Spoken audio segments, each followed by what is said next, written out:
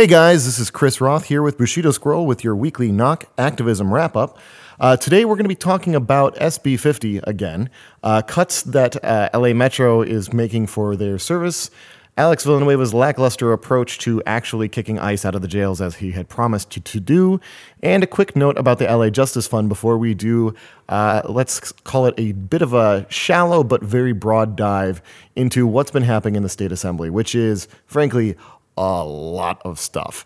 How's it going, Bushido?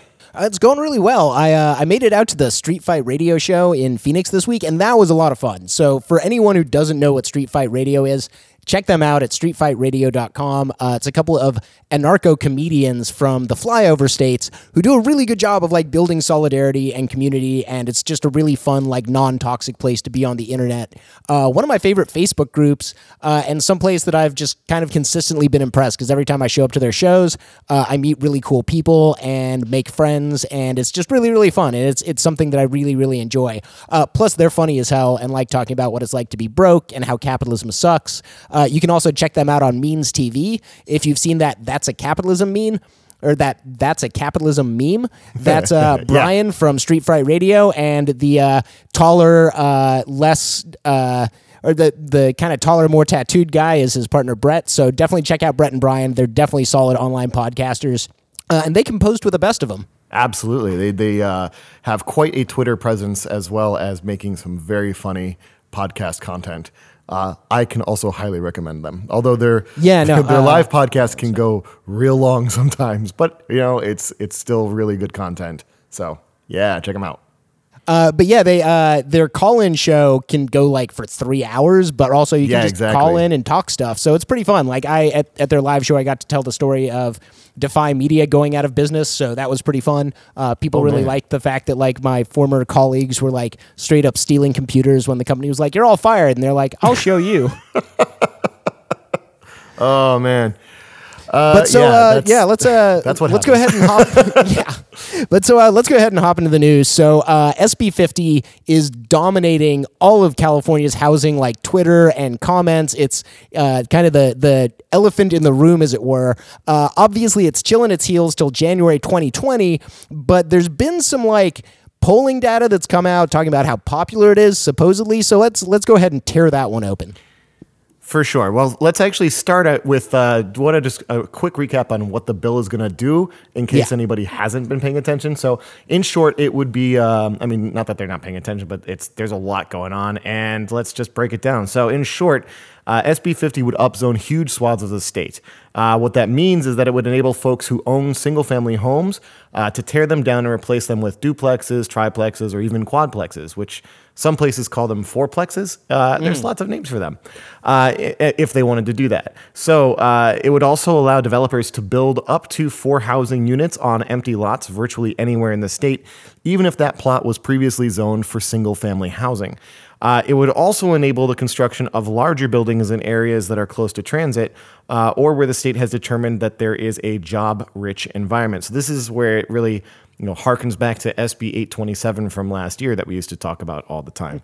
Yep. And it included some provisions that would prevent landlords from evicting folks and then taking advantage of the law. But tenant organizations were quick to point out that these protections leave the onus leave the onus on the renter to protect themselves, really, which for most renters is a dubious prospect as they often have less access to the systems that would help to protect them. So, for instance, tenants don't often know the laws as well as their landlords, because that's kind of what the landlord's job is, or what protections they're entitled to under the law, which is why the Know Your Rights meetings are so important that are put on by tenant orgs around the state. They often don't necessarily have access to lawyers to sue their landlords over fraudulent evictions, tenant harassment, etc. But of course, the landlords do have access to the lawyers because they are the landlords. And then in short, they're basically on the short end of the eviction stick while SB 50 theoretically protects them from the impacts of upzoning,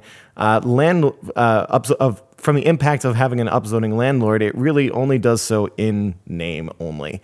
With all that being said, part of what's been going on with the SB 50 promotion side is they've been talking about other housing bills that are supposed to make up for these shortfalls with SB 50, which is partly so that's why they don't need to include them in there, right? Well, and also part of it is the way California like overall law is written. Like you have to restrain your bills to like. You have to sort of stay in your lane, so you can't have like huge omnibus bills that cover like the entire state for fixing every single problem out there. So there's some weird kind of gamesmanship going on, putting the onus to protect renters on other bills that are currently being debated before both the Senate and the Assembly. And I'm going to get into those later, but just kind of keep that in mind as we go through this discussion, that a lot of the shortfalls in these bills are supposed to be fixed other places, but that's also not really happening. Yep, exactly. So with all that being said, here's what's happened to the bill SB 50 in the last couple of weeks. So first, it passed through 2 of the 3 committees in the state Senate that were necessary for it to navigate before it could make it to the floor for a vote, and then head over to the Assembly to run through their committees and eventually make it to their floor for a vote over on that side, after which it would then be handed over to Gavin Newsom to have him sign, and then it becomes law. So that's what's supposed to have happened in the eyes of everyone who's participating, but that's not what's going on. It sailed through the first committee, which was not a big surprise because that's the committee that's chaired by Senator Wiener, who is the author of the bill. It got a significant overhaul in the second committee, again, unsurprising because that committee is chaired by Mike McGuire, who is the senator from Marin County, who had authored a competing upzoning bill, so they had to really reconcile the 2 of them. Everybody knew that was going to happen. No surprises. Boom, boom, boom. Yeah, but we should also discuss the way that they reconciled the bill, which was basically to exempt Marin County specifically from all of this upzoning, and not by saying, hey, Marin County is free of upzoning, but to pick a county size and a population density size that only fits in Marin County for saying, oh, no, you don't have to upzone Marin County, which basically Mike McGuire's bill was going to do anyways. Like he wrote a bill to save his wealthy homeowner constituents from having to deal with, these dirty fourplexes in their neighborhood. So this was like some horse trading that was just cynically on the nose. It was very much like the legislative version of saying the quiet part loud. That is true, but SB4 was actually called SB4 because it was all about doing just the quadplexes, basically stopping you from doing anything beyond that. So their fear in Marin County and other places that McGuire was claiming to be, protecting the interest of, is that they didn't want to see these 5- and 6-story buildings happening around transit stations in their neighborhoods because they don't want to see those big apartments come in. However, the quadplex thing was part of it. That's why it was SB4, because he's very clever like that. All right, fair enough. Yeah, so then after that second committee, the bill became quite complicated relative to its original format, as we just discussed, but it's still been labeled as a quote-unquote one-size-fits-all solution by a large number of the critics, including those here in L.A. at our city hall, which, frankly, it's not at all correct to call it a one-size-fits-all bill, given the fact that it now has such a huge number of variations between what the county size is, how close you are to the water determines how tall the buildings are allowed to be. There's a lot of changes to it, so it's definitely not a one-size-fits-all bill. And it also it also bends itself in knots to like make allowances for local zoning requirements and to give developers and municipalities like ways to restrict the amount of upzoning or not build as much affordable housing to still access the incentives. Like there's a lot of loopholes in this bill if you really, really wanted to build a big market rate development. Exactly. So then this all came to a crashing halt this last week when the bill was converted without warning into a 2-year bill by Senator Anthony Portantino from Pasadena, who is the chair of the third and final committee that the bill had to get through before it could go to be voted on by the full California State Senate. Of course, this was all very upsetting for supporters of the bill, and it's especially true for the folks over at California YIMBY. In response to the delay, California YIMBY started sending a number of letters and furious tweets to both Senator Portantino and Senator Toni Atkins, who is the president pro tem of the Senate.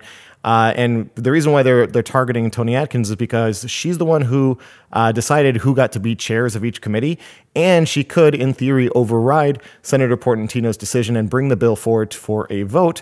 But at this point, that does not seem likely to be what's going to happen. In a kind of funny bit of misdirected rage, people started tweeting at Assemblymember Gonzalez and yelling at her for holding up the bill, and she had to point out that it's the wrong chamber of our bicameral legislature that people were yelling at. Which, just do some research, folks. Like, Google is free. Well, I mean, to be fair, there's an appropriations committee in both houses, and people who aren't really familiar with the fact that SB means it's from the Senate and AB means it's from the Assembly, you can get confused and just say, well, the chair of the appropriations committee in the state legislature, they must be yelled at because they are doing this thing to stop this housing bill that I am clearly super well versed in, and yes. But what we really want to get into is that there's one of those statistics that we mentioned earlier that California YIMBY has been throwing around left, right, and center about this bill, a purported 66% approval rating amongst the voting public. So this number is coming from Lake Research Partners, who conducted the poll for California YIMBY, and they found that 66% of the 1,200 voters that they polled supported the proposal, whereas only 18% of the voters polled opposed it. And this is, I gotta say, like that one, the basic polling number that you want to hit just to be kind of like to get it published in a paper is about 1,000 people.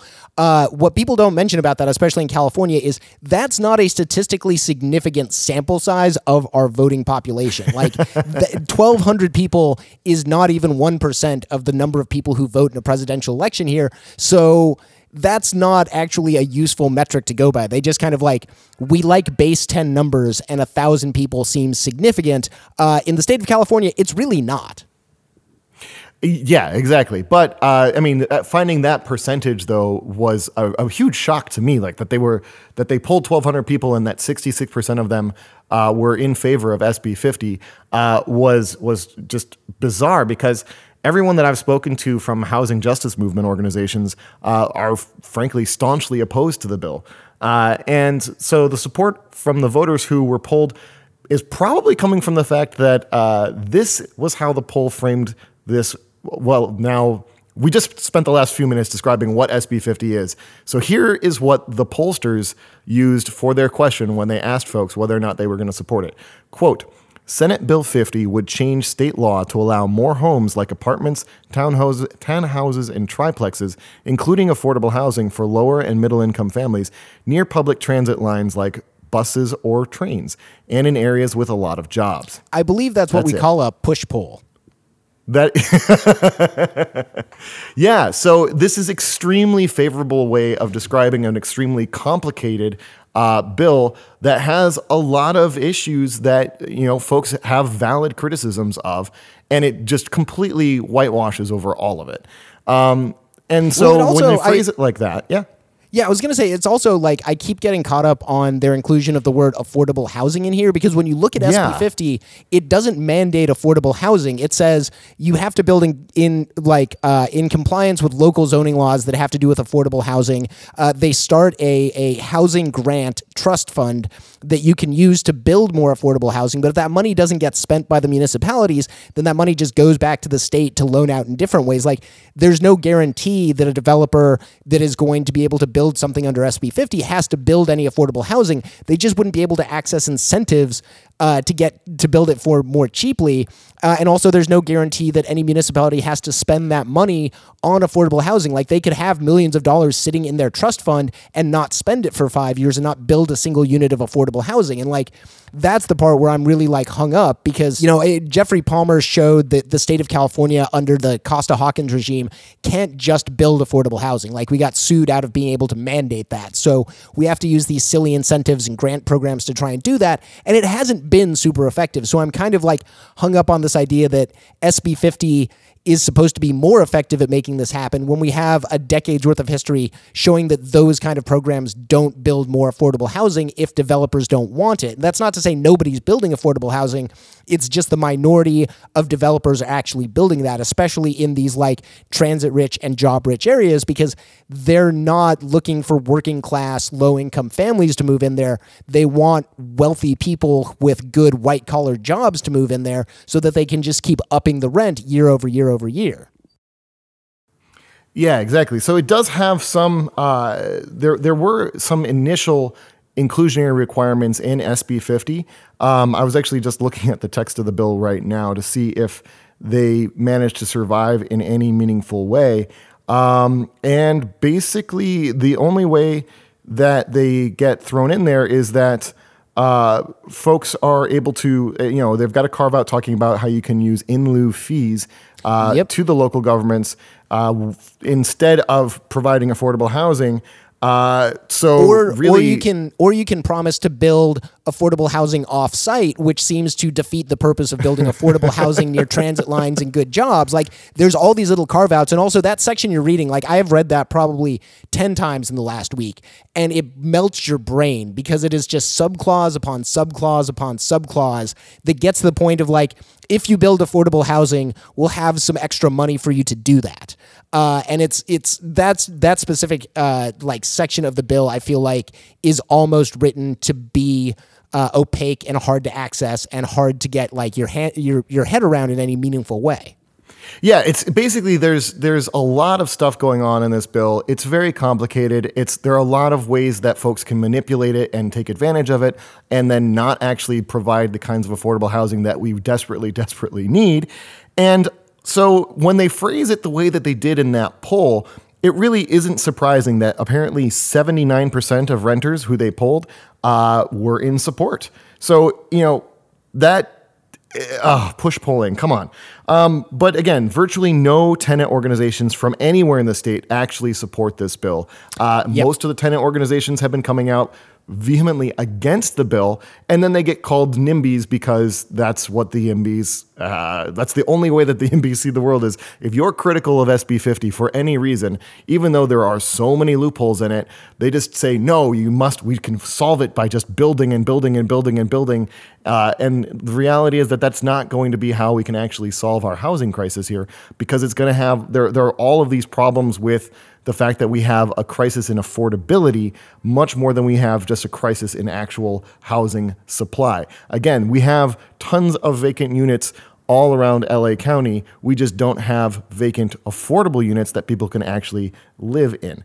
So the next time that a YIMBY on Twitter is telling you that you're fighting the will of the people by being critical of SB 50, tell them to kick sand. Yep. And if they want to if they come back at you and ask, say, what it is it's going to take for you to get on board and support SB 50, maybe you suggest that including mandatory inclusionary zoning policies into the bill that would require something like 50 to 100% of the units be either affordable or senior housing, or any of the categories of housing that we actually have a dire need for across the state, put that in the bill instead. What we do not need is to be incentivizing the construction of more market rate housing.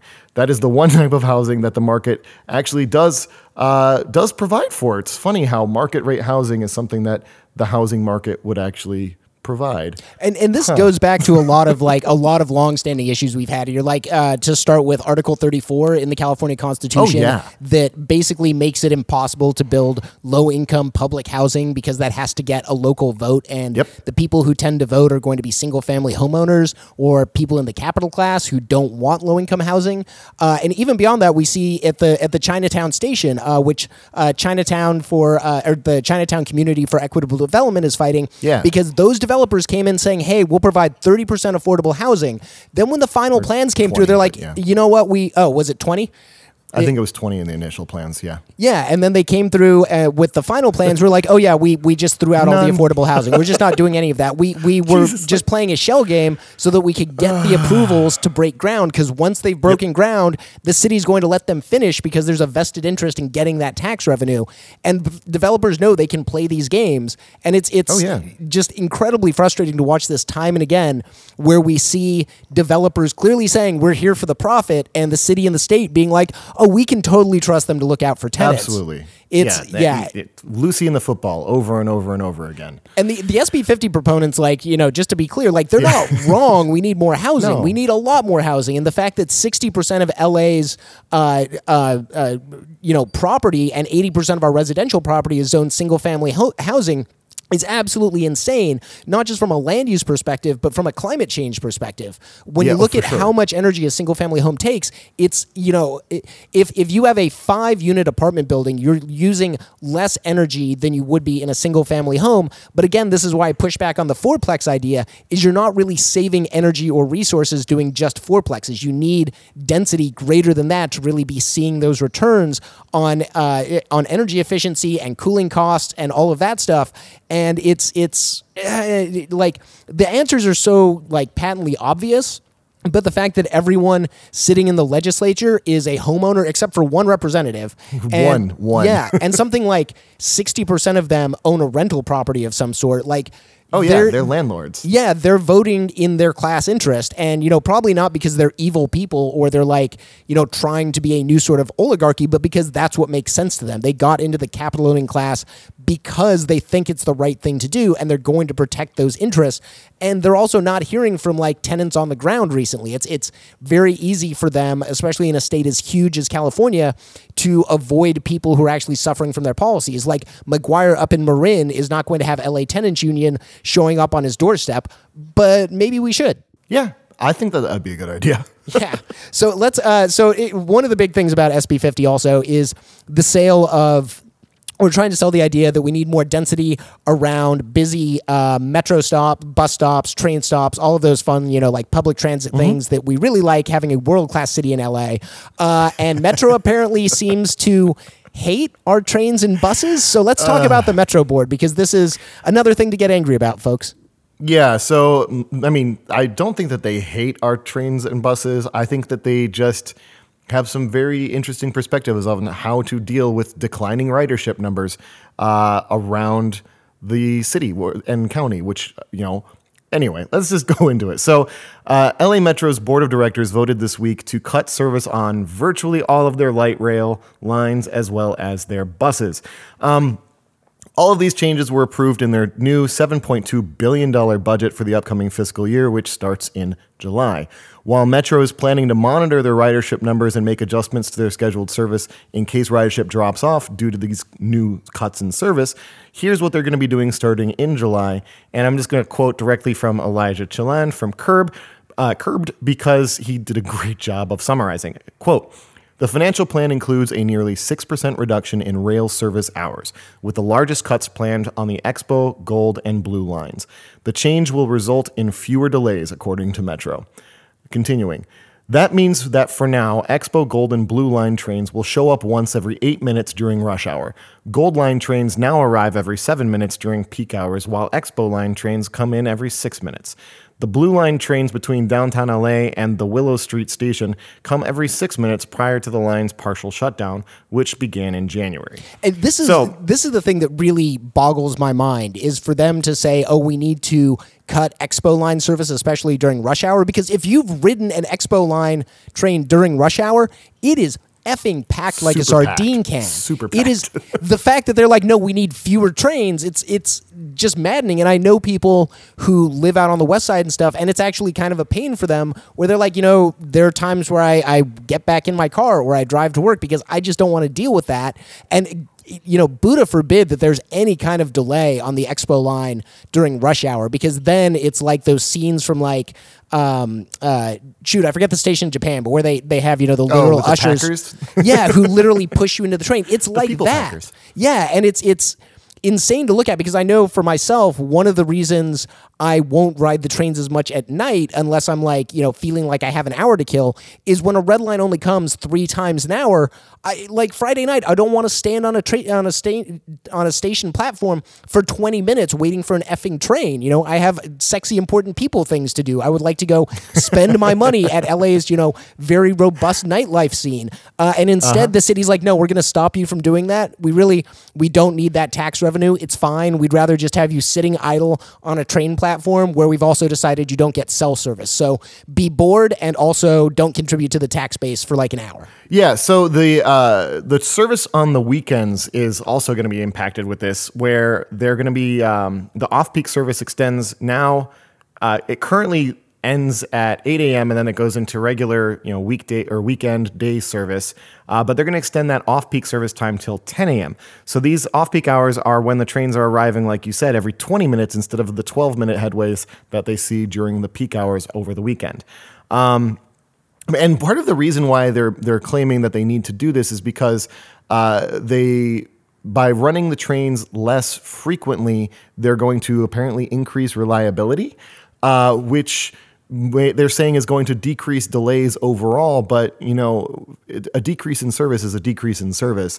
And the delays are probably still going to be happening. So we're going to see what happens with the ridership numbers playing into this, but I'm not super hopeful on that. Well, I also think it's funny because like when you're standing on a metro platform, like, you know, anytime after 9 p.m. on a weekday or, you know, on the weekends during off-peak hours, they have that big yellow sign up because they don't tell you when the train is coming. There's just a sign on the TV monitors that says because of maintenance we're running late. And it's like for the last 5 years they've just been blatantly lying to their riders. And also if their argument is, well, we want the trains to last longer, I mean, you can get more trains, like have more train cars to run, and it's crazy.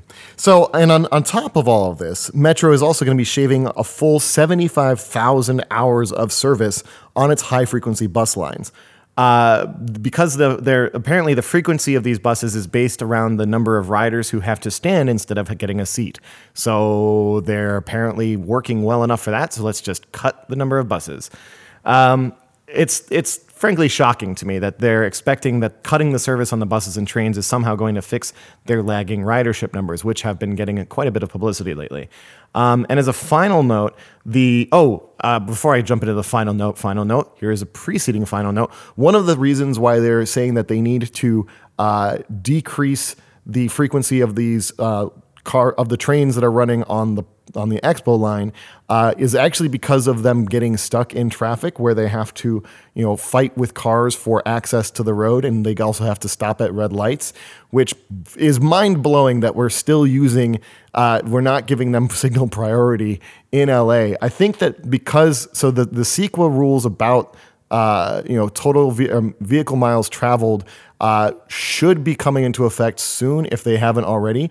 But I'm shocked that they haven't pushed for that change to happen on the Expo line, which would allow them to say, well, look, we're actually making an improvement in like the California environmental impact of having the Expo line get signal priority. It's better from the environmental perspective to give them signal priority versus having them stuck waiting for cars and waiting for lights, which is the way it is right now. So I don't understand why Metro is doing this, but anyway, as a final note, the long-awaited bus lane project that we're still waiting for is now going into planning for. It's still going into planning for a pilot project.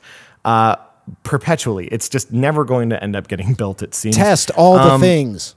Yeah, exactly. So Mayor Eric Garcetti, who is a member of the board at Metro, of course, along with a couple of folks from city council, as well as I think like all of the board of supervisors, he joked that the bus-only lanes here in LA are only, quote, slightly less controversial than congestion pricing. So it's really not that surprising that he's not prioritizing this bus lane project and that it's still in its pilot stages. They're still trying to figure out where it's going to go, and that it might not actually ever happen, despite the fact that protected bus lanes have been implemented with huge success in cities literally all around the world. And it's the simplest, easiest thing to do to increase the capacity of your bus system and increase the ridership numbers and the quality of the service is giving them a dedicated bus lane. Well, and it's one of these things where back in the day when they were planning the Expo line, they decided to go at grade because they literally took the sort of consultants' lies at face value, because they were basing their plans for the Expo line off of at-grade rail that exists in Houston and exists in Tampa. Well, it turns out that the consultants who were pushing those at-grade rail lines were lying about the number of accidents and the wait time for the trains. So the city of LA made a terrible decision based on terrible data that they paid through the nose for. And it's funny too, because when you look at cities around the world like Portland, like San Francisco, where they've implemented all-door boarding, where they have more protected bus lanes or at least dedicated bus lanes during rush hour, we know that the numbers work out in favor of more ridership and quicker bus trips. And so the city doesn't need to keep doing these pilot programs and testing. Like, LA is not materially different than these other cities. It's just one of the most ridiculous things where it's like, other cities have done this for a long time. You can trust them. Like, I don't think the city of of Portland has a vested interest in lying to the city of Los Angeles, but the consultants we pay six figures to, they have a vested interest in lying and getting their way. And we keep seeing the best laid plans of mice and men here just going to pot, and then Metro coming back and being like, oh, you know what, we only did half measures and didn't do everything right. And look at that, it just didn't work. We better just do away with trains. Lanes. Yeah.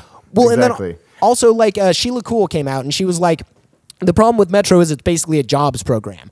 And that is so bald-facedly cynical. What? Well, and here's what pisses me off about that. Back in the day when they were talking about expanding buses or expanding trains, one of the reasons they didn't want to expand buses was, one, the buses have a much higher impact on the quality of our asphalt. Like big buses running over those, the streets all the time tear up the pavement, especially when you're not taking care of your streets. Oh, for sure, yeah. So they were like, hey, let's switch to smaller, more frequent buses. But that would require them to hire more drivers, which they didn't want to do. So that's one of the reasons LA pivoted towards trains, because you don't need as many drivers to move as many people. So when the County Board of Supervisors come out and says this is a job program, after that same body has acted to stop more people from being hired, like my brain explodes. Like it's so cynically dumb. And also, like, who cares if it is a jobs program? People need jobs and they need to effing go places. Yes. I don't like, this isn't TSA. This isn't a jobs program that's fundamentally harmful and degrading to people. It's, I always say thank you to the bus driver because they're a working class hero. We want more of those. Absolutely. And honestly, if we're going to do anything meaningful in this city to actually tackle the fact that we are so entirely reliant upon cars, and that our transportation, the greenhouse gas emissions from transportation in the state of California are now the single biggest contributing factor to our greenhouse. Like, transportation is the biggest contributing factor to greenhouse gas emissions here in the state. It surpassed the fixed emissions from power plants a couple of years ago, and it continues to climb. And until we stop having so many cars on the street, we're never going to be able to make a dent in that. And until we convince people to actually take the bus and take the train and get on public transit, we're not going to be able to make the differences that we need to do in order to not have our oceans boil and all of our forests burn down every single year. So, yep. Yeah. Let's move on to talk about the sheriff a little bit. Oh, we're going to end on a happy note. Okay, cool. Yeah. Yeah. Sheriff Villanueva, he has proven himself to be just a really stand-up guy who's making all of the right decisions. So let's talk about what he did right this week. Well, yeah. So, so Los Angeles Sheriff Alex Villanueva promised to kick ICE agents out of the jails, and made that promise a central part of his campaign to replace Sheriff McDonnell, and he, succeeded in that, and he made his promise. I will have to say he telegraphed this a little bit during the campaign when people really held him to account as to what this would actually mean, and his answer was basically, "Oh, we'll hand them over to ICE outside the jail." So surprise, not surprise. So again, in a sadly unsurprising move, Sheriff Villanueva has failed to deliver on that promise because he did what he said he was going to do. Instead of ending all ICE activity in the county jail system, he has only really banned uniformed ICE agents from accessing these facilities. Folks who do contract work with ICE are still allowed to come in and pick the folks up for deportation. Herman Vera, who is a member of the Sheriff's Civilian Oversight Commission, said that, quote, "Our recommendations are needed more than ever to send a message to the community that you can trust your LA Sheriff's Department. Report crimes, report them, report them, report them." What he's talking about here is the fact that when people in the Latino community are facing the possible consequences of ICE agents getting involved with any time that there's somebody from the sheriff's department showing up or detaining anybody, then you might get handed over to ICE for deportation. It immediately has a quenching effect on the number of folks that are going to be actually reporting crimes. And they've seen this in study after study and in articles discussing this issue across the country, that they've seen since Trump took power. The number of crimes that are being reported in Latino communities has gone down dramatically because people are afraid of basically firing up that deportation machine. So this is a real fear, and it has a meaningful impact on the safety of folks who are relying upon sheriff's departments and other groups to provide protection and provide the law enforcement mechanisms that we have available to us. Well, we've seen this in the task forces, especially, like going back to Claudia Rueda's story. She got involved in like the deportation machine because her mom was arrested as on an immigration violation when their apartment was raided by narcotics officers as part of a federal task force. So the police in LA took her into custody, checked her immigration documents, and were like, "Oh, you're not being accused of a crime in this case, but we're going to introduce you to these ICE agents that we just happened to bring along with us who are now going to take you into custody." So even though she hadn't committed a crime, because being in this country without documentation is a civil offense, not a criminal offense, they still handed her over to ICE. Like LAPD and the LA County Sheriff's Department work hand in hand with ICE, and people have a very credible fear that any crime that pops up or any time they talk to a law enforcement officer, their data could be given to the federal government. And even if they're not picked up that day, it could be like Claudia, where the CPB waited 2 weeks and then literally kidnapped her off the street. So this is something that for folks like you and me who are documented and have always had citizenship may not seem scary. In other places, in neighborhoods like Boyle Heights, where there are a lot of people without documentation, sometimes your neighbors just don't come back one day. Yeah, and that's terrifying. Just straight up terrifying. And so as a related thing with this is that per was it SB 54 or was it SB 54? SB 54 is the sanctuary state. Well, gotcha. Yeah. So scare quotes sanctuary state. It's not actually that, but we'll stay away from that for the moment. But per SB 54, there isn't actually any mandate for the sheriff to be working hand in hand with ICE doing anything. But Sheriff Villanueva currently has on his payroll 13 quote-unquote custody assistants whose job it is to screen the requests that ICE deliver to them and then figure out whether or not they're going to be handing folks over to ICE in return. Each of those people is a $106,000 budget line item per year for a total annual cost of $1.4 million.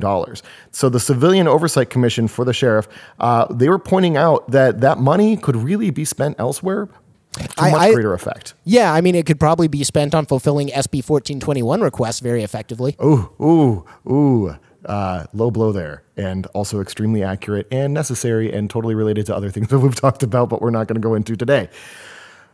So another thing that was brought up, there was some really great reporting from the LA Times about this.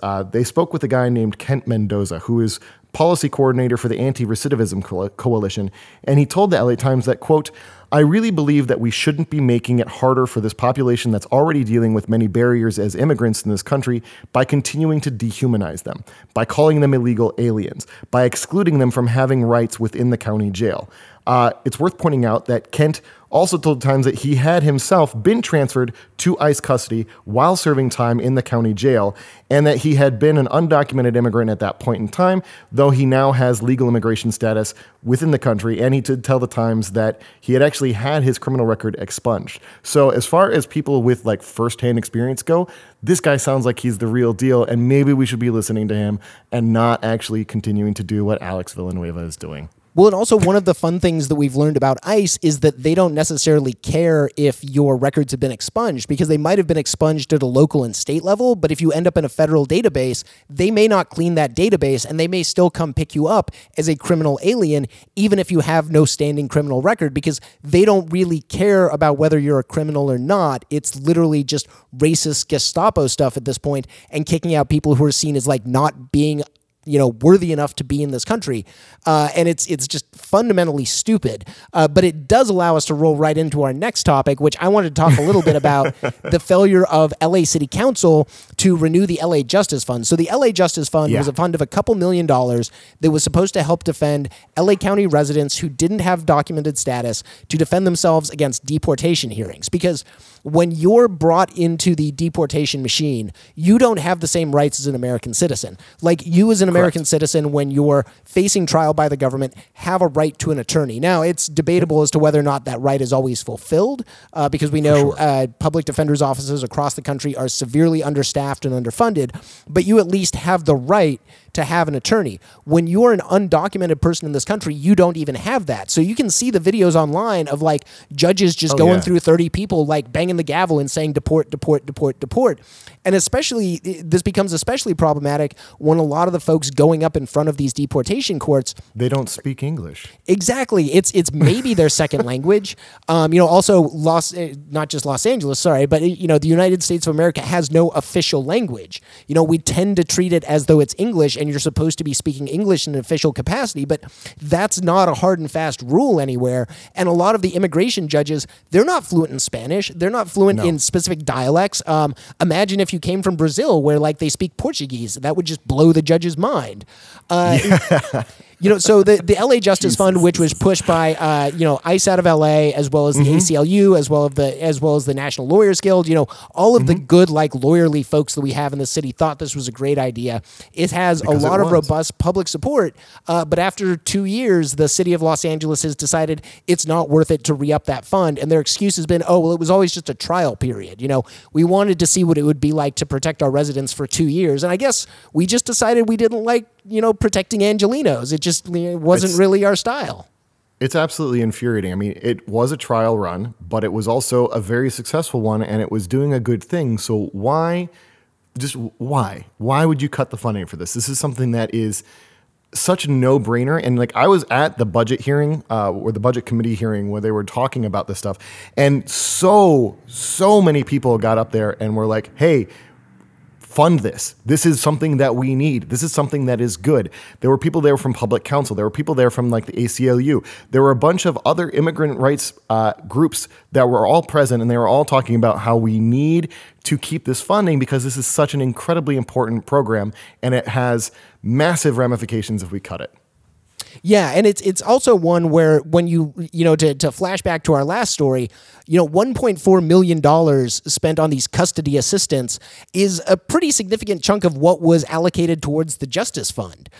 So if we've got $1.4 million to lubricate the deportation machine, it seems like we've already got a body of money in the county that we could be using to, stop the deportation machine instead of just saying, Trump is a bad man and we resist him and we don't like him, but we're totally going to just roll over and go with all of his policies because I don't know reasons.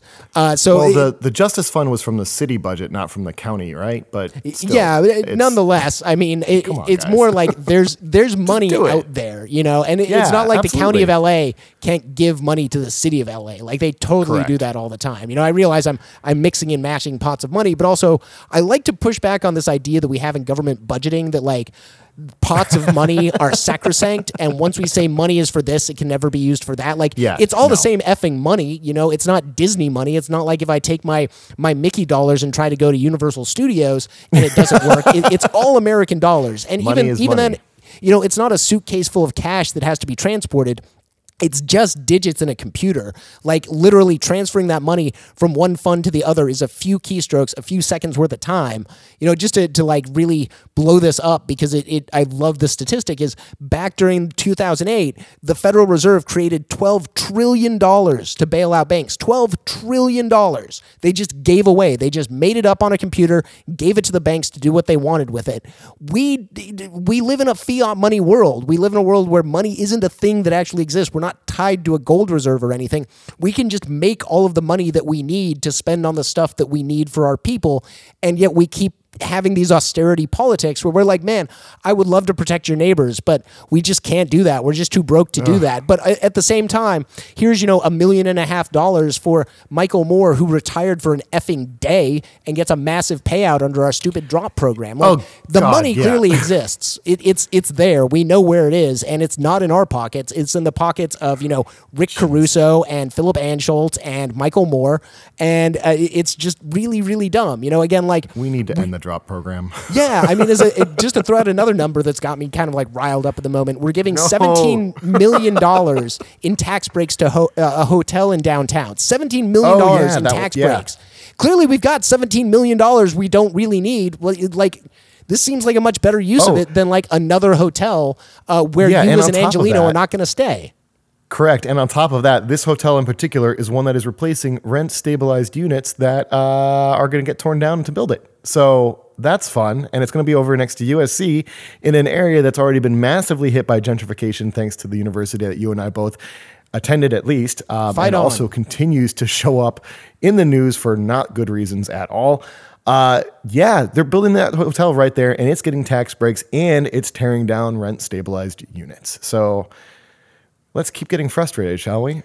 Yeah. On that note, so let's go ahead. As we promised y'all at the top, we're going to dig into Dun, the dun, assembly a dun. little bit. So we're going to give a brief overview real quick of some bills that like caught my attention that I think you should know about.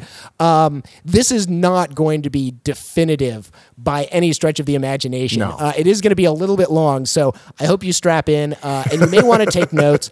Don't worry, when you check the There will episode not be a description. quiz. Yeah, when you check the episode description, I am going to have links to all of these bills there. So if you aren't writing them all down, you will be able to kind of follow up on them, and we will be sort of shepherding some of these through as they get to the Assembly, as they get to the Senate, and then hopefully get Yep. signed by Gavinator Newsom.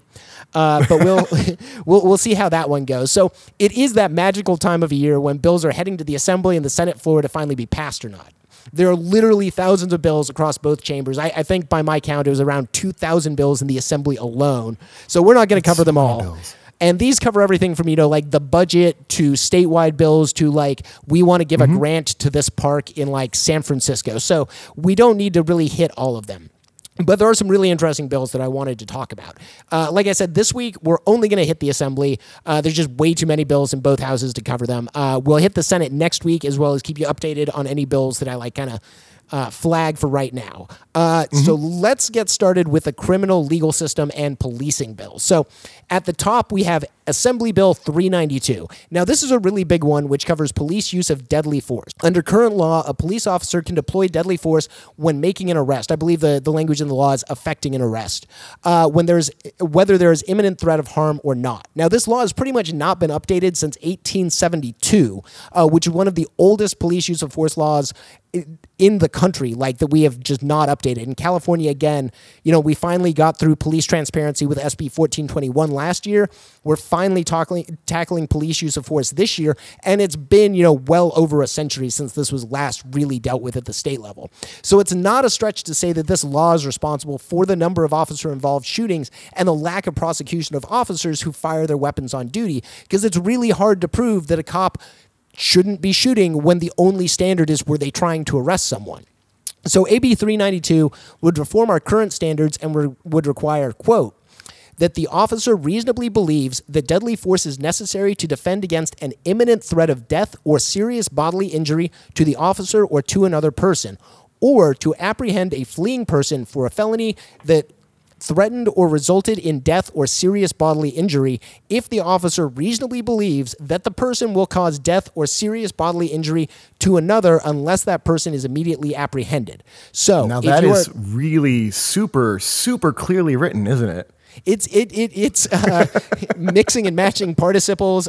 There's like 3 different people going on in here. But, in plain English, an officer can only use their gun if their life is being threatened or if somebody else's life is being threatened or if the person they're trying to arrest just harmed someone. So that's a much better use of force kind of bright line than what we've got now. It's still not great. I'm still in favor of disarming the cops because I don't think the state should be allowed to, just execute someone. But there are good arguments to be made that there are too many guns out there already in the hands of civilians, so it's dangerous. But without getting into that too much, this is a good reform. It's a good start.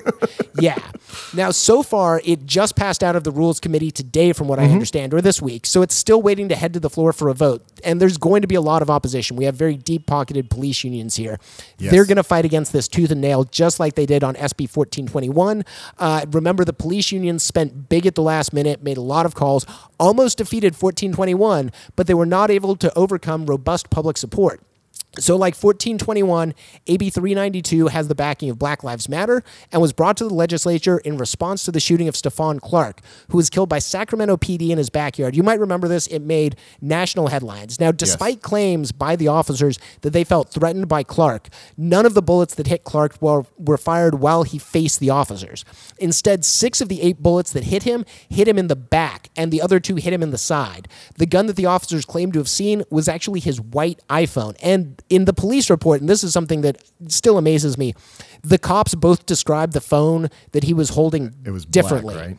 Well, they said, one of them said it was black, the other one said it was white, I believe, but they couldn't even agree. And I think this points to not just the lack of credibility of eyewitness accounts, but the fact that we're trusting officers who are human, and humans make mistakes all the time. Like your eyes and your brain are constantly lying to you.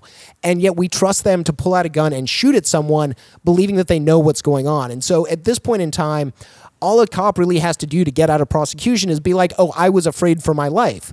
Whether or not that's reasonable or not is a whole different can of worms. But hopefully this will push back on it. Now, the police unions are saying this would make life more dangerous for the police. They won't be as willing to use their guns.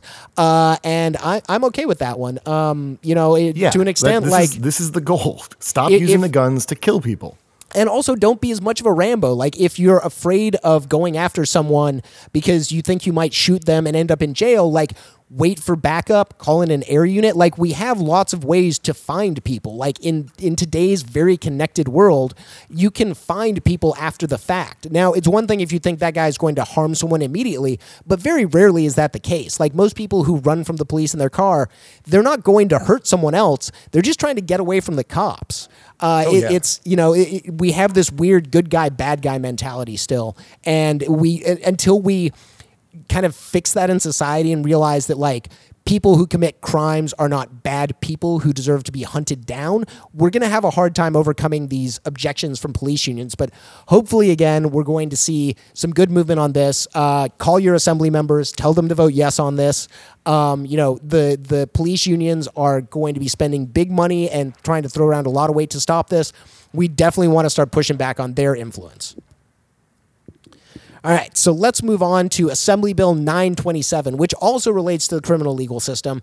It's a pretty good step towards no longer punishing people for being too poor to pay court fines and fees. So this would mandate that courts assess a defendant's ability to pay any fines or fees based on their housing situation, their income, or if they're sentenced to life, or if they're sentenced to a state prison. So like right now, if you get hit with court fines and they send you to a state prison and you can't pay your fines while you're in prison because you're not allowed to work for money, when you get out, they could come arrest you again for not having paid the fees since you were in prison. So which that just sounds like such a stupid way to be doing things, but common sense.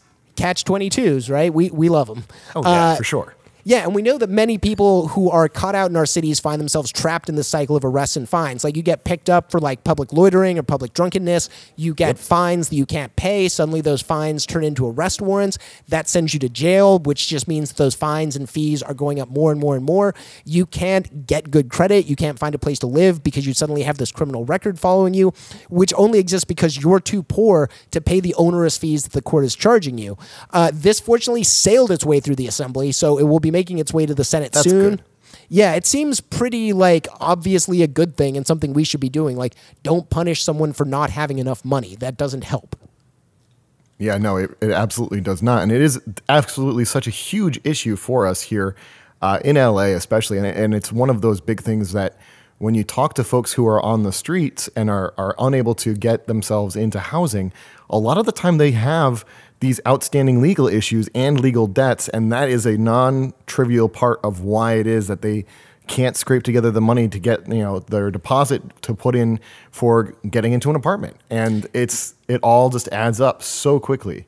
Well, and it's also, the only demographic seeing more arrests in LA are people who are experiencing housing insecurity. So this is just making sure we're not punishing people twice because they can't afford a place to live in our gentrifying city. Let's move on to AB 965. So this one also passed out of the Assembly. It requires the state to count time served for juveniles towards any possible sentence they receive. So it's not super widely known unless you've had... What? Yeah, that's not already a thing? It's not. And there's a lot of problems with our juvenile justice system. So a lot of people don't know this, but for juveniles, there aren't as many protections against long jail times while waiting for trial. Like, you don't have the same right to a speedy trial when you're arrested as a juvenile. And then if you're convicted, the time that you did spend waiting for trial does not count towards your sentence. So this has helped put a lot of pressure on our broken criminal incarceration system. Yes.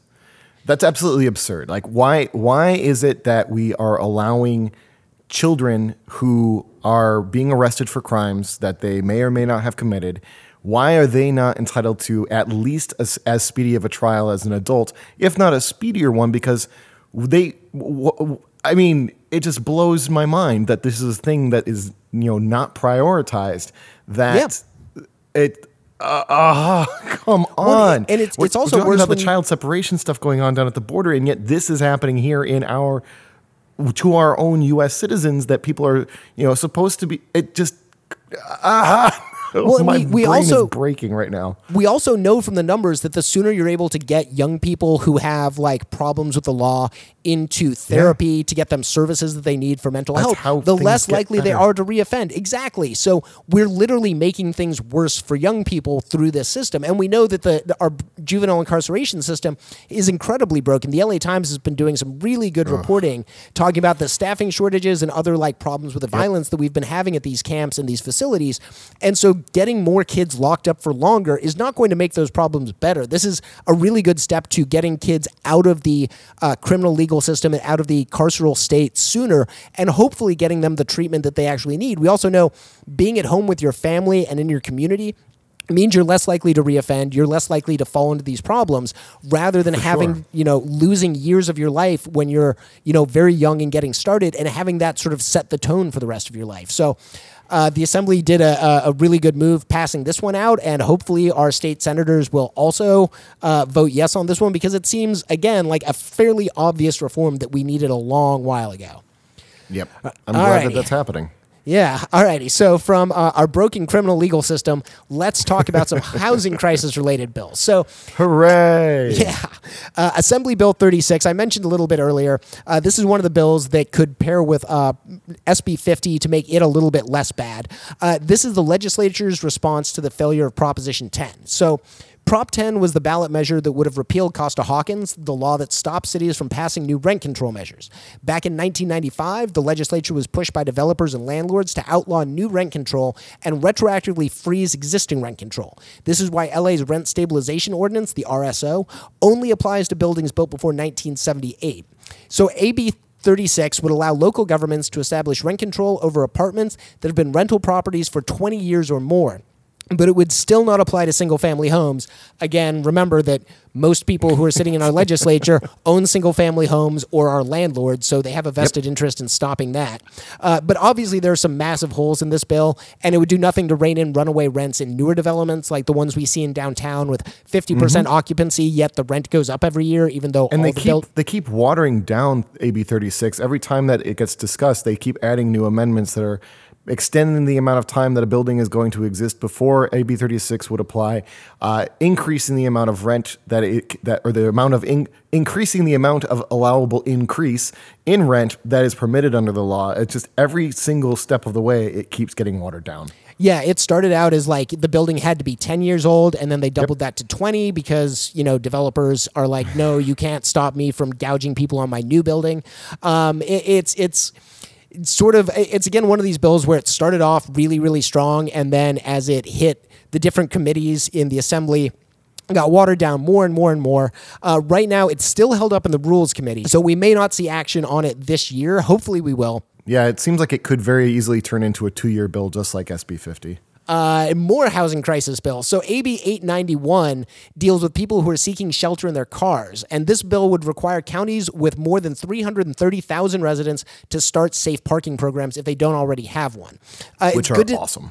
Yeah, now we see cities like LA and San Diego trying to ban people from sleeping in their cars on the street, but they're also not providing enough places for people to sleep in safe parking lots.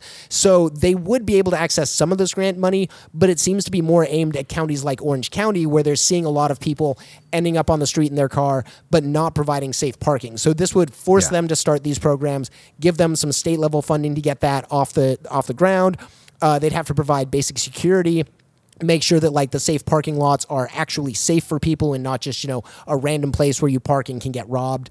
This is a good one. It's also one where like it doesn't do anything to get people off the street. You shouldn't be living in your car for years on end. But for a lot of people who are looking for affordable housing and can't afford it, that's the only thing they got. Like that's probably the biggest asset that they've got to their name is their car. It's the one thing they're going to let go of last. And it's also the only thing they've got that's going to be shelter other than getting one of those like really cheap fire sale tents that Garcetti is blaming for a housing crisis. Yeah, because that's definitely what the problem is. And it's not a complete lack of any affordable housing anywhere.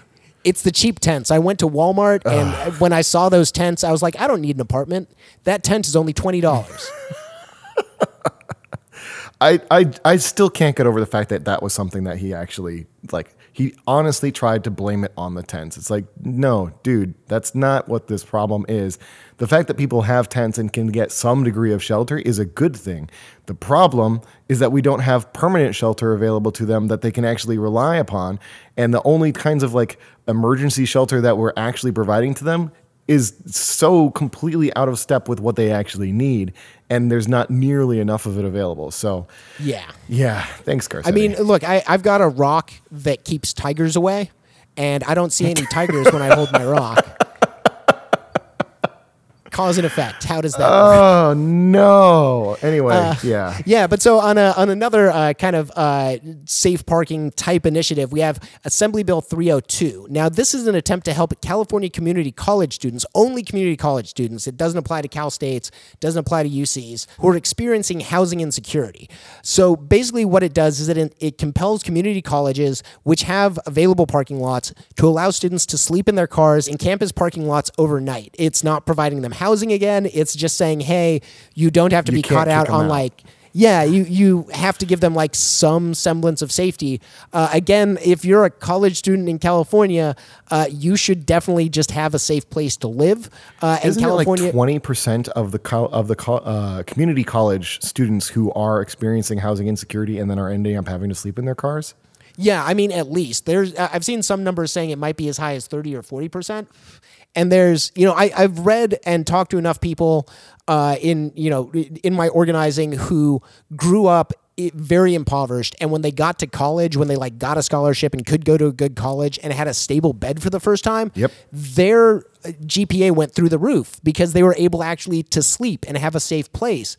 So it's weird that we have this very robust, educational system, and then we're not allowing students to fully take care of it because they're being crushed by these material needs that they have when we're like, hey, this is an incredibly expensive state to live in. You can't earn a lot of money because you're going to school full time, but also we're not going to provide you what you need to take full advantage of this. It just seems self-defeating. Yeah, and it's being pretty generous to call it a robust educational system, but that being said, it's good to see that we're at least starting to make some inroads in terms of making sure that these students who are suffering from housing insecurity and who are having to, make do with the fact that they're like living out of their vans or their cars and are having to rely entirely upon campus services like taking their showers at the school gym, stealing naps in the library, which people do all the time anyway, because, a lot of people study there 24 hours a day. But like they're completely reliant upon the school facilities for all of these things that they need. But it just, come on, we've got to do better than just giving them a safe parking space. We've got to be able to promise that all of the students who are in this state and are going to these schools, especially community colleges and state, like the Cal States and the UC system, that we've got to be able to guarantee that all of these kids have housing. I can't understand how we've gotten to this point. At a bare minimum, but at least for now, both AB 891 and AB 302 passed out of the Assembly, so they will be going to the Senate. So there is some measure of relief coming, but it's not going to be everything that we need. Yeah. So let's move on to government transparency. So as you all know, we are huge fans of the California Public Records Act because it allows you to get all of the stuff that the bids in your local government wants to keep hidden from you. So AB 289 would create a statewide ombudsman for the California public for CPRA requests. So essentially, this would allow the office to override decisions at a local level which deny the request. Like if you say to the Hollywood bid, like how much money did you spend beating up homeless people last year? And they're like, we don't have to tell you.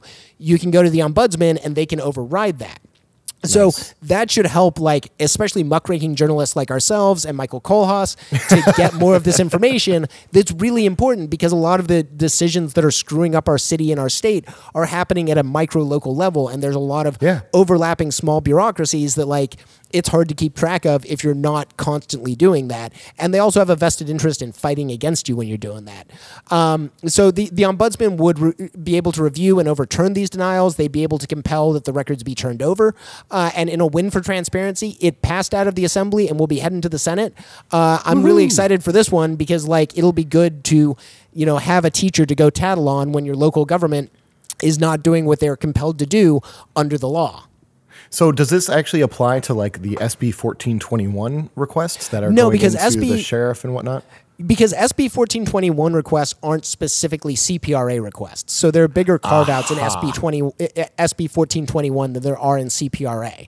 And that's sort of by design. Like, can we ramp the two of them together for this? Because we keep hearing stories about the sheriff's departments that are just straight up denying access to this information or are not even responding to requests from journalists. Or like, destroying it. Like the city of Long Beach and the city of Inglewood basically like pulled all their old files out of the storage unit and just threw a match on it. We're like, oops, we destroyed all of the old records. Sorry, can't have them. Can't help you. The other thing that you know to keep in mind as far as transparency and cops go is we still have these things called Brady lists. And these are lists that every single department in the state keeps about their problem officers, but will not share with the public. And so it's still up for debate, and it's still working its way through the court, whether or not those Brady lists should be made public. And I know, like, Ace is really just like licking his chops and waiting for the day the Brady lists become public, because if an officer is on that Brady list and they show up on the stand, it is going to be so much easier for a defense attorney to be like, so you have this history of being a terrible, terrible person. Why should we believe you?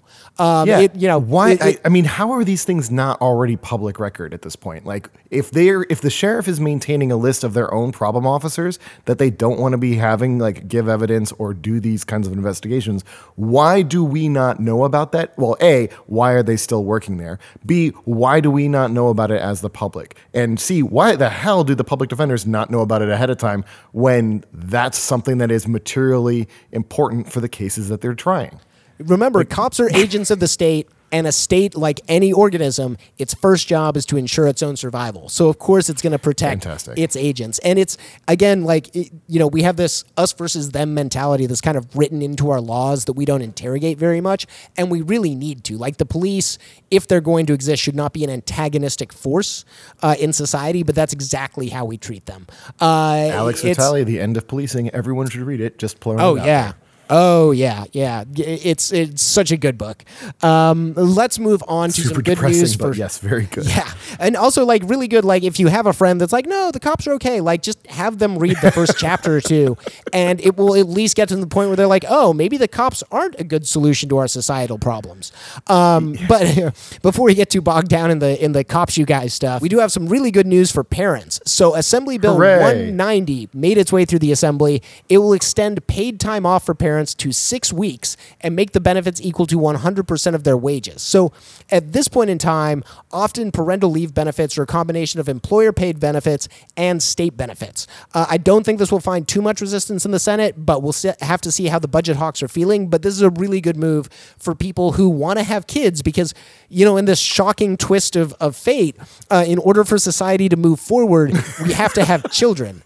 It's weird. Like, we can't asexually reproduce yet. So somebody has got to be out there having kids, and they probably want the time to get to know their children and raise them in a healthy, loving, well-rounded environment. So, we should probably encourage that.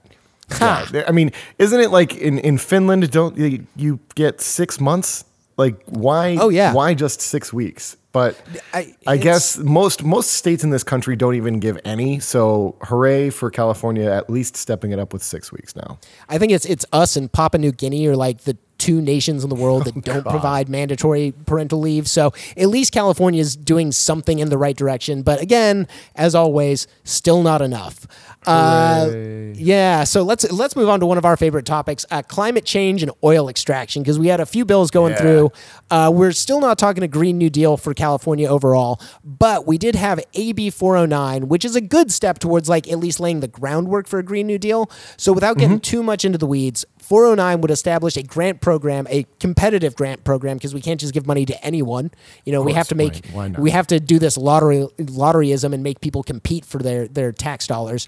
But it would help local governments plan for climate change events, specifically around agriculture. So it wouldn't be a lot of help to like LA, but it would be a big help out in like the Imperial Valley and like the Central Valley and places where like it is the breadbasket of America. Like that is where we grow the majority of the country's food now, if not the world's. You know, a lot of what we grow in California gets exported. And we're not really, you know, we haven't talked about too much like what happens if we hit a 10-year drought? Like what happens if the almonds drink all of the water? How are we going to grow like the food that we need to eat? So this would at least help build some of the infrastructure we need to mitigate the worst effects of climate change. It did pass out of the Assembly on Thursday, so it's going to be heading to the Senate. Little steps. We're kind of shuffling our way towards a solution. It's still not perfect, but at least we see people in Sacramento are thinking about this and at least trying to move in the right direction. Which is good. Yeah, you know, it better little than nothing, I guess. I mean, yeah, and we do only have literally a decade to deal with all of these things in a fundamentally like massive structural way, but don't get yeah. It's, you know, 415 parts per million. If you don't know what that means, Google it and it'll scare the hell out of you. But moving on to oil wells, Assembly Bill 1328 is going to be making its way to the Senate as well. This bill will make it easier for the state to regulate closed and plugged oil wells. So like right now, drilling sites have very loose regulation when they decide to decommission wells. They basically just have to tell the state, hey, we're not going to use that anymore. This bill would require them to not only file paperwork with the state, but also to conduct testing at the site and report those results. Because right now, a lot of these companies do the testing. They just don't tell anyone what it is because it would make them look bad and also be on the hook for all of the terrible, terrible health effects of having drilled oil there. And as this may seem a little trivial, but as we move away from fossil fuels, the state's going to have to deal with thousands of oil wells that are both active and idle. Permanently closing them in a safe manner is critical for protecting our communities and also guaranteeing that these sites are no longer polluting ecosystems, which is something we don't talk about. Like there's a lot of abandoned extraction industry here in California that's still causing a lot of harm, but just none of the private corporations that did the extracting or profited from it claim ownership. So it's just sort of sitting there like a big festering wound on our state. And this will at least hold the current oil extractors responsible for making sure that this stuff is safe. While the oil industry in this state claims that they're very highly regulated, we know they're still causing harm all across California, especially here in LA. A statistic we like to cite is down in Wilmington, they're drilling oil 35 feet from houses. That can't be good for you. What happened with the 2,500 setback rule that was being proposed to the State Assembly? Oh, this is a different bill. This is a different bill. So that bill is currently like just kind of floating. It's also got some carve-outs coming. I'm kind of waiting to see what happens because I believe that was AB 345. It had some really interesting parts to it. Our assembly is doing their master's bidding by gutting that bill. Hopefully we'll still get that. It looks like we might be getting some action on the 2,500-foot setbacks at the LA city level, but at the state level, still not. We also have a lot of federal land here in California. We can't shut down the oil wells on federal land, and that's a hill that we'll have to climb sooner rather than later because we know the Trump administration wants more drilling in our environment, not less. And that's just going to leave... Yeah, it's going to leave us with more toxic messes to clean up. So last one, and this is actually a happy note to end on, an education bill that went through. Assembly Bill 1460 passed.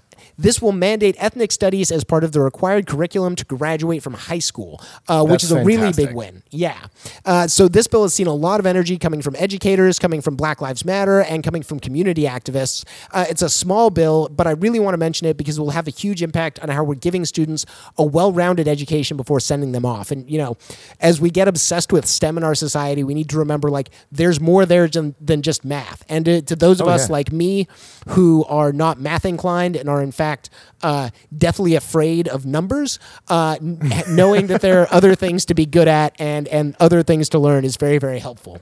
Well, and it's also really important for people to understand, a lot of the times people are graduating from schools here in California without really understanding the history of the people who are, part of the rich tapestry of culture that we have here in California, and especially things related to studies of the native populations that used to be so prevalent in California before the colonization and conquest of the land. And having an ethnic studies class requirement, it might sound like it's a small thing, but really it fundamentally can change the conversation, and it's so important for like you said, making sure that the students have a good, well-rounded education as they're coming out of school. Exactly. So that's gonna wrap my list of the bills that did get votes this week. There are, again, like I said, 2,000 votes in the assembly, or 2,000 bills in the assembly. So we'll probably be coming back to this over the next several weeks. The voting season, at least for the first round of bills, is going to be over here in a couple of weeks. So we won't be able to do this to you every week. But there were a couple of bills that I wanted to talk about that have gotten essentially kneecapped, and these were really exciting housing bills. And again, our assembly is just showing which class they're in.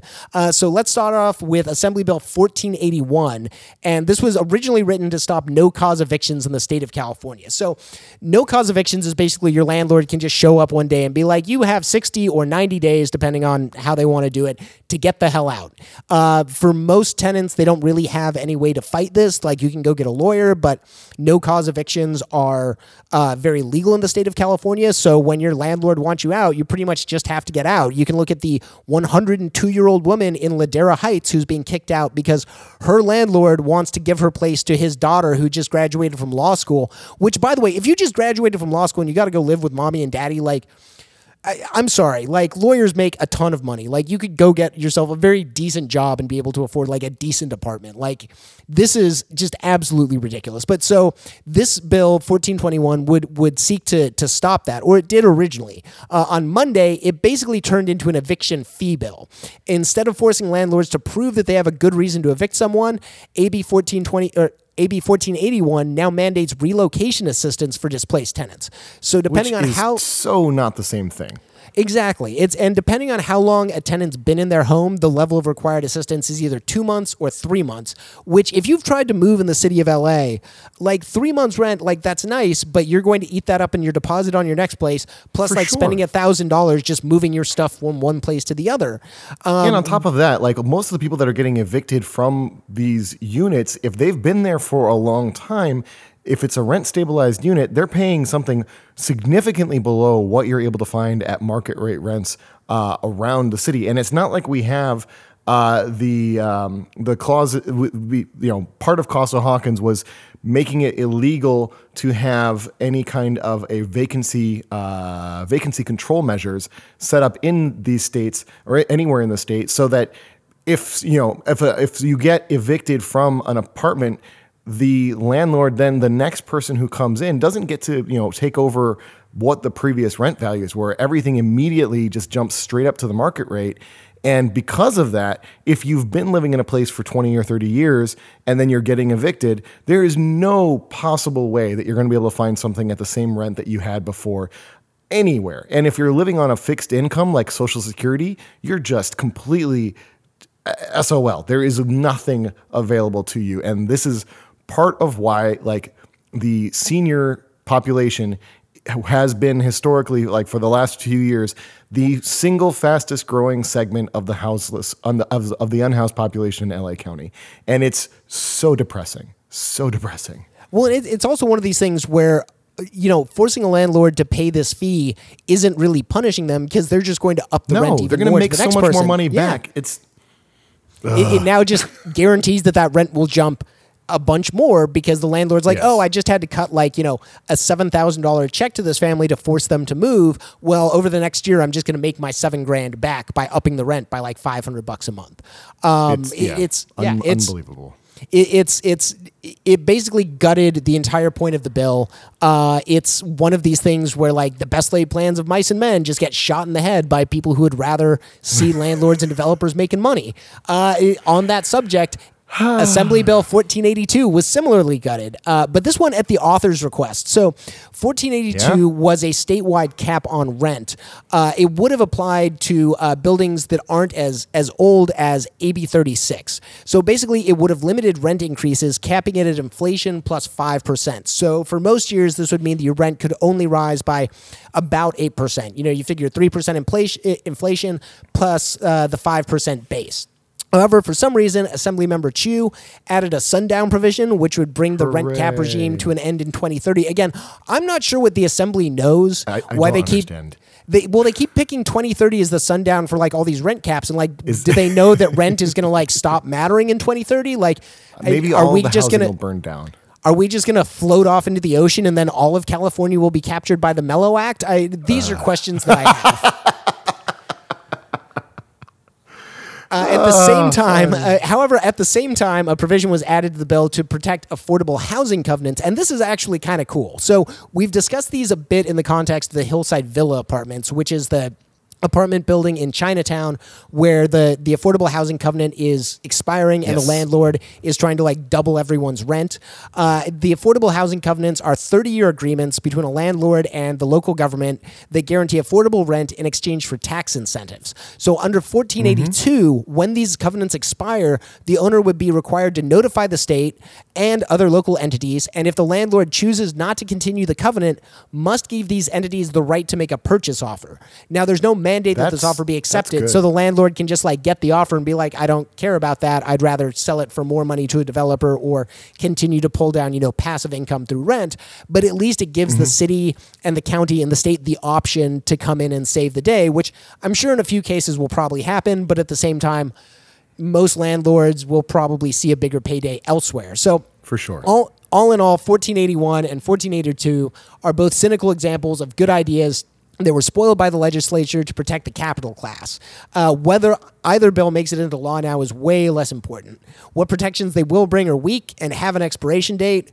What renters need is lasting protection and affordable housing, not sundown provisions and loopholes. So it should probably be noted that of all the state senators and assembly members, only one does not own their own home. And I know I've said that a couple times in this reading. We're saying it again because we need to understand who's making our decisions and why they're making them. It's not random. They're protecting their class interest. Not to be too class reductionist at this, but this is a pretty obvious example of this. While we are recording this episode, there are some other important bills that are going up for a vote. So we'll have some updates on those next week. But I do want to flag AB 857, which is the public banking bill, which you should all be very familiar with because of the work that Ground Game did, and especially Chris, you did on Charter Amendment B. And while Charter Amendment B came painfully close to passing last November, it did not. So hopefully this bill will finally make public banking a reality here in California. One of its cool features is that if you're starting a public bank locally in California, you have to partner with a local credit union because they don't want you. Yeah, they don't want the state banks or the local public banks to be competing with local credit unions, and that also provides kind of an infrastructure for them to operate in. So you wouldn't have to be reinventing the wheel in order to start like a new public bank in a smaller city. It's still short of what I want, which is like a full California, public bank because we are the fifth largest economy in the world. And we absolutely should have one. And we could, just expropriate all of Apple's money and have like $1 trillion there. We're coming for you. We're coming for you. But, short of that, this is a really good step in the right direction. So keep an eye on that one. It was supposed to go up for a vote today. It did not. So hopefully it'll be coming up next week, and hopefully we'll have some good news to report on it. Of course, it's going to have a much harder fight, I think, in the Senate, where, they're a more conservative body. So we'll kind of see what happens. So for everyone who made it this far into our incredibly long podcast. Yeah, this is probably the longest we've ever produced. It's pretty, this one's going, the numbers are ticking away. But I was going to say, this seems probably pretty overwhelming, but don't worry about that because it totally is. Like, there are thousands of bills that are being considered in front of the legislature this session. So if you can't follow them all, just imagine what the folks voting on these bills are going through.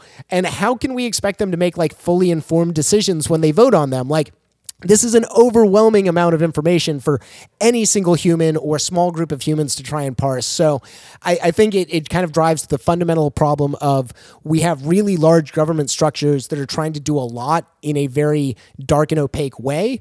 And even our attempts to like talk about everything that's happening, I can't discuss all 2,000 bills in the assembly for this year, even if we devoted every single podcast we did there's no way. just to the bills in the assembly. No way we could hit that. Yeah, we would still fall behind. So this is for sure. Yeah, this is a big mountain to climb. But that's going to wrap it for my assembly update. Next week, look forward to the Senate update. I don't have any like nifty fun stuff going on in LA this week to clue you in about. But Chris, you probably know a couple of cool things. Well, there's going to be a really great meeting coming up here, I expect. It's these folks are always great, and it's going to be happening on Sunday. It's the No Olympics Committee from, or group rather, from DSA is going to be having a meeting on Sunday at 2 p.m. at the Unite Here Local 11. Come join us and talk about why the Olympics are not going to be a good thing for Los Angeles and why we need to not have them happen. Yeah, and just to let you all know, if you do show up for this one, when you go into Unite Here Local 11, you're going to go through the doors, you're going to turn right, and you're going to go down into the stairs, into the scary-looking basement. It's not really a scary-looking basement. There's a lot of offices and meeting rooms down there, but it's kind of easy to get lost in their labyrinthine building. But go down the stairs, and you should be able to find the meeting room. And they are a really amazing group, and if you've been listening to us for a while, you know that they've done some really good shows with us, so I highly encourage you to show up there and get involved. Yep, I don't really have anything else on the top of my head. I feel bad for not having. No, I think that was good.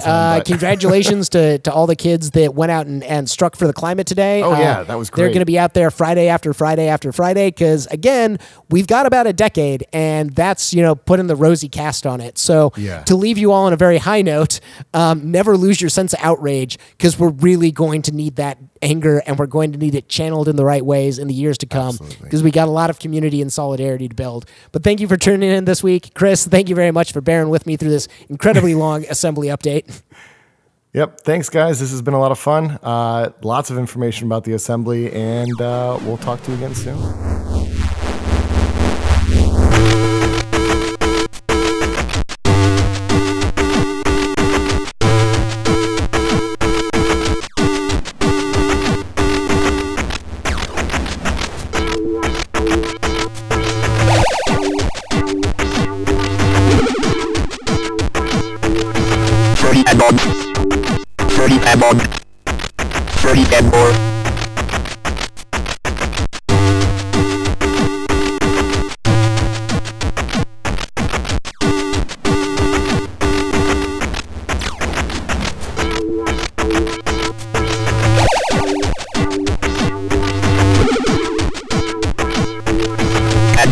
Sorry, better to keep that 30 and more, 30 and more.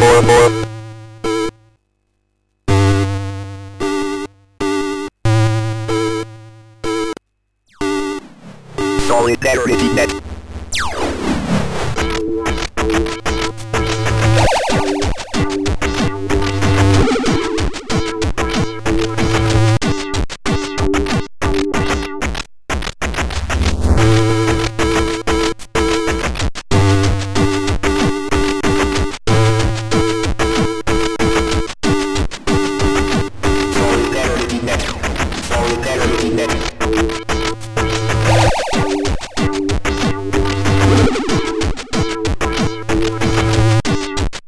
More, 30 and more, 30 and more, 30 and more.